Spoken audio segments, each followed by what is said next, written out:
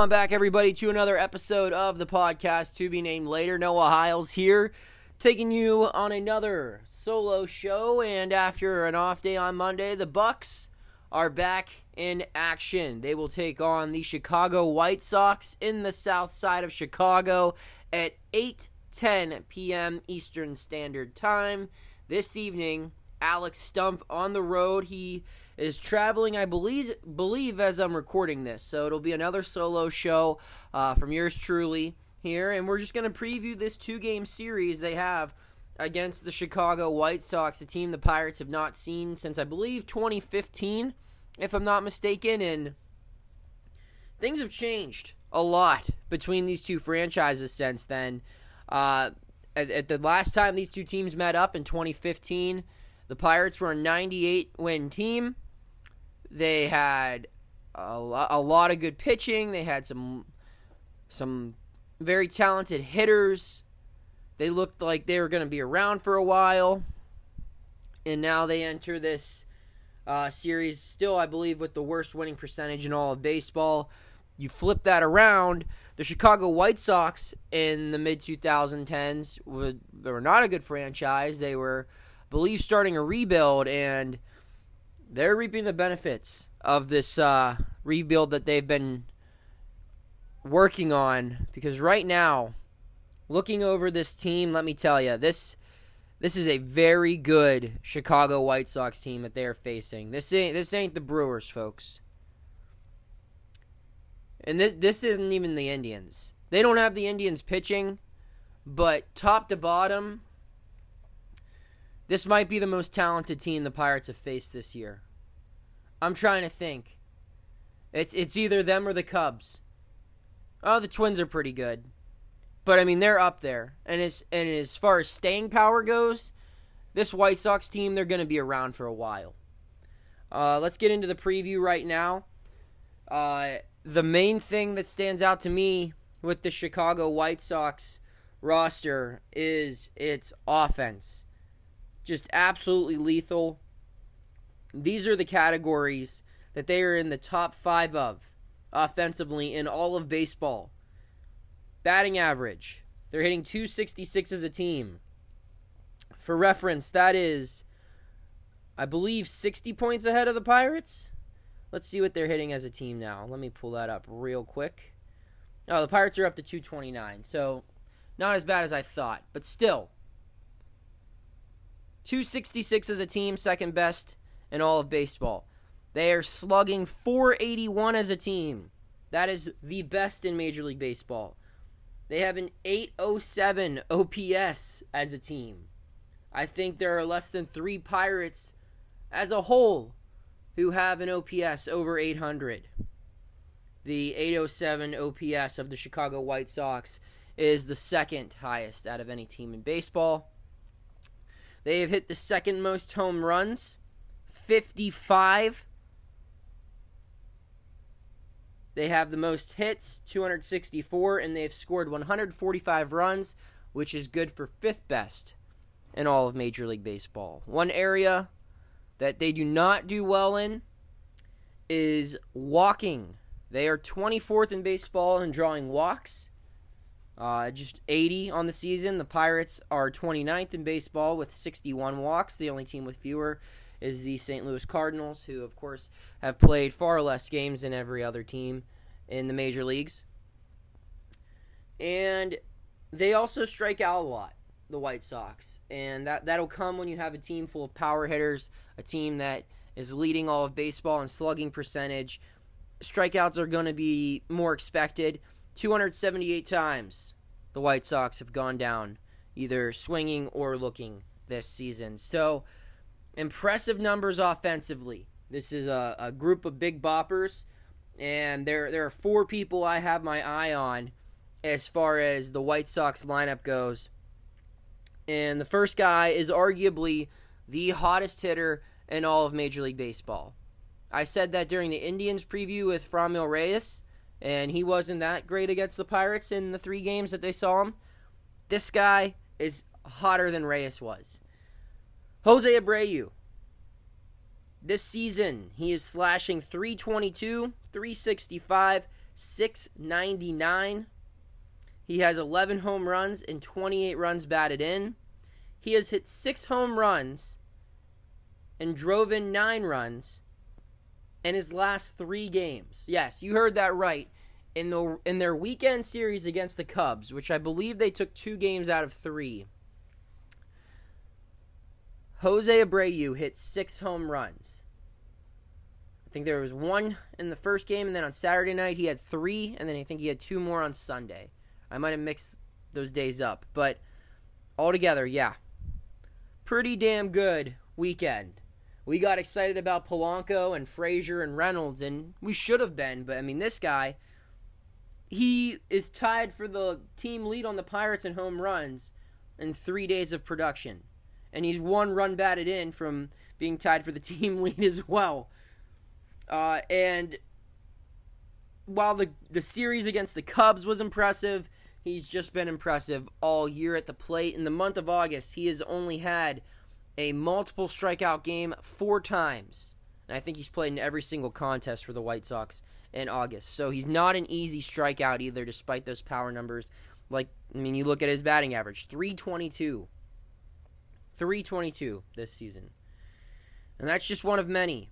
Speaking of batting averages, my personal favorite player in all of Major League Baseball is the Chicago White Sox, and that's Tim Anderson. Tim Anderson is, to me, one of the more underrated professional athletes out of the 4 major sports in America. Does not get the recognition that I believe he deserves. He is just electric to watch, and he's a great follow on social media, especially Instagram. His hype videos that he posts on Instagram, if you don't follow him, I believe it's like TAnderson7 is his Instagram name. Highly recommend checking him out. He's got some great media, and he is a very big advocate for spreading baseball, youth baseball, in the inner cities. He's very big on trying to make baseball popular with the African American community, and I'm all for that. I'm all for diversifying the game, making the game for everyone. So I support what he's doing. He was known best for his bat flip incident that took place last year. I'm personally a big bat flip guy, so I'm all over that. And he delivers. Like I said, 2019 batting champion in the American League last year, picking right up where he left off last year. This season, he's hitting .350 with 6 home runs and a .1063 OPS. He had a little bit of an injury. He's only played in 19 games this year, but still very impressive numbers from him. And he brings it on the other side of the game as well, playing some great defense at shortstop. He'll be fun to watch. And I go in detail, extra detail, when the Pirates are playing these games against American League opponents. Teams like the White Sox, the Indians, the Twins, who we don't necessarily see all the time. I like providing some more in-depth coverage so you know to look out for Tim Anderson and just keep an eye on him. He's a fun player to watch. You know how hot Jose Abreu is, because if you're following the Pirates, that doesn't necessarily mean you're following all of baseball. And the last thing to watch out for in this White Sox lineup, by the way, they also have one of the best catchers in baseball in Yasmani Grandal. Pirates fans should know all about him and his time as a Brewer. But perhaps the most intriguing to fans looking for something to cheer for later on, not just this series, but years and years down the road, are the Twin Towers. I don't know if they call them that, but that's what I'm labeling them as. These Twin Titans, that's even better, Twin Titans in the outfield that they have. These 2 prized prospects, one called up last year, one called up this year, and he's the favorite to win the American League Rookie of the Year. These guys would be a good middle linebacker duo. And the fact that they're outfielders is just insane. The first one being Eloy Jimenez. He has 9 home runs, 20 runs batted in. He's hitting .298 with a .917 OPS. He is 23 years old, so he's 2 years younger than me. And a lot of you probably see my pictures and videos and stuff and think I'm a baby, right? Like I'm just a young guy. No, I am a senior compared to these two guys. So, yeah, Eloy Jimenez. I've never said his actual name out loud. I've only read it. At 23 years old, he has those impressive numbers, a year of big league experience under his belt. He stands at 6'4", 235 pounds. He plays left field. In center field is the 6'2", 210-pound, 22-year-old center fielder, Luis Robert. The guy I picked to win American League Rookie of the Year coming in. Some scouts gave him comparisons to Mike Trout. I don't know if you ever heard that name. Guy's not bad at this sport. And he's having a great rookie year. 7 home runs, 17 runs batted in, hitting .265 with an .862 OPS, and he is 22 years old. Alex and I talked last week about, man, it would be nice if the Pirates could get some kind of pitching talent similar to what the Indians are able to develop year in and year out. Wow. I mean, these guys give me... I remember in 2014 and 2015, or no, 13 and 14, or 12 and 14, whenever. Yeah, it was 12 and 14 when Polanco and Marte were called up. And those dream outfield articles were getting written. They're comparing them to Bonds, Bonilla, and Van Slyke. And these guys give me those vibes. And hopefully their careers turn out better than what Polanco's had to go through and everything, and they see more success as a duo than Marte and Polanco did. But my point being is these are two can't-miss blue-chip prospects. They're physical freaks, and they're producing at an incredibly young age. It's going to be fun to watch them this series, enjoy their talents, and keep an eye on them. They're going to be around in the majors for a while. This White Sox team, I've kind of been excited to watch some of these prospects come up and perform for years now, especially these two outfielders. And now that they're all here, there's going to be some really good baseball being played on the South side. But, hey, there's a Pirates team that's on its longest win streak of the season coming into town. They got as good a chance as anybody to knock them off, right? Well, that's debatable. But in this next segment, I'm going to give you my quick keys to what the Pirates need to do to keep the good times rolling, to get a victory, or maybe even two, on the South side. We'll be back. So a little bit of a programming note as we are now in the second segment of the show. Welcome back, everybody. I said I was going to give you my keys to this series. Throw that out the window. Forget about that. I actually don't want to talk about that. I'm making a quick audible at the line, and I'm audibling from a dive right up the middle to an absolute Hail Mary. It might even be like a flea flicker double reverse Hail Mary. I'm going from the safe, normal, boring route, because I just spent the whole first half of the show talking about a different team than the Pittsburgh Pirates on a Pirates podcast. And I'm sure, I hope that you guys enjoyed that. I try to give a preview of the team they're facing before every series. But I thought I'd add a little bit of spice, especially because Alex isn't here to stop me. So a little bit of flair here in this second half of the show, and I've teased it long enough. I'm going to ask you this. Let's play the hypothetical game, which is a dangerous game to play. And I know you're all tuning in thinking, don't say it. Don't say it, Noah. Don't go here. Don't waste your time. But damn it, I'm going to.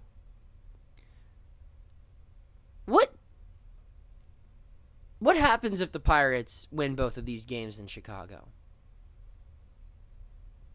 I don't think it's going to happen. I'll be surprised if they win either one of them, if we're being honest with each other. They're going against Giolito, who was an all-star last year, who's a really good pitcher, and Dallas Keuchel, who has been really good for a long time now. So,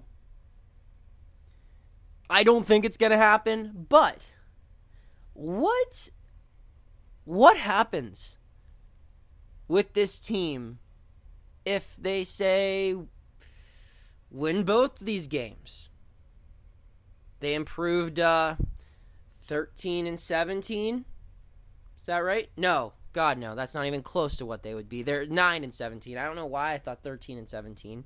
They improved to 9 and 17, which is still a far way away from 500. But then they got 2 7-inning games against the Cardinals. And then they go to Milwaukee, a team that they just swept. Do you change your perception? Do you change your goal?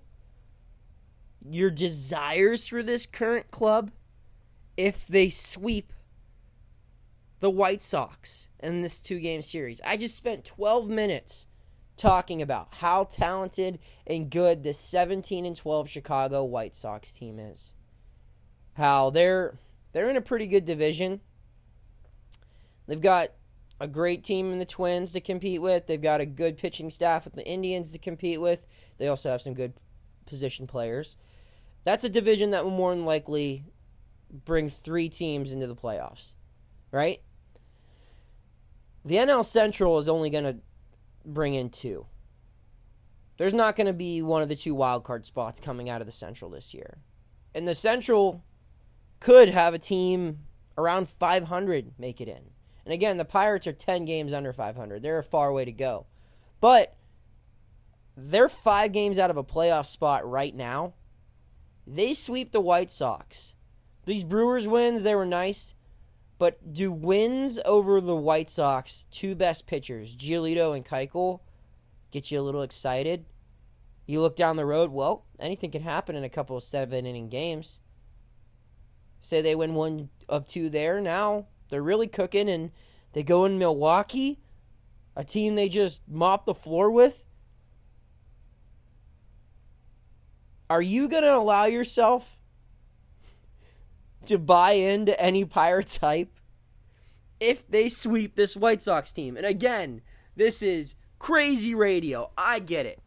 But quite frankly, I feel like a kid who's home alone right now. And in the beginning of the Home Alone movie, where he's running around, he's drinking pop for the first time without his mom's permission, he's just screaming and yelling. That's me without Alex on this show. I'm going freaking wild, and I love it.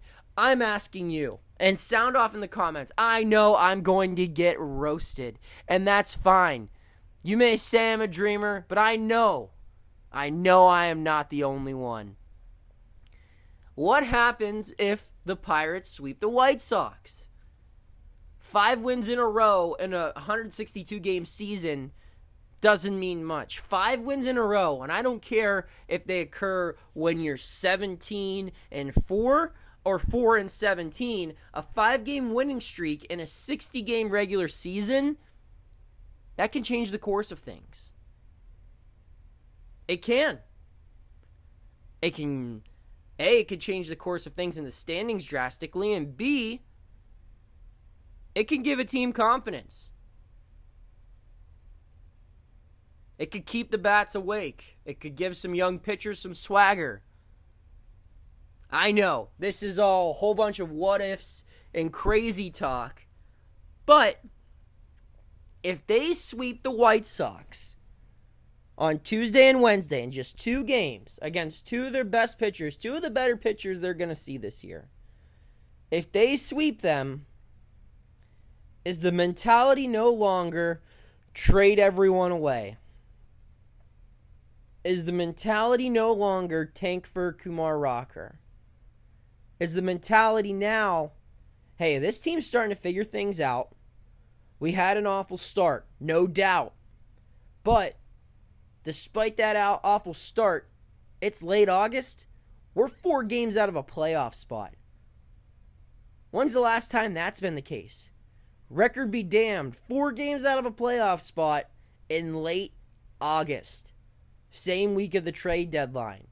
Are you maybe a little bit hesitant now to get rid of Keone Kela or Derek Holland? Are you still answering the phones on those Richard Rodriguez calls?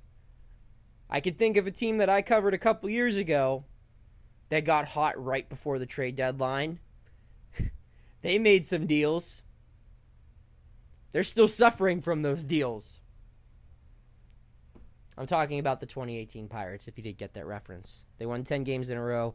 They traded away their two best prospects they had for a guy that's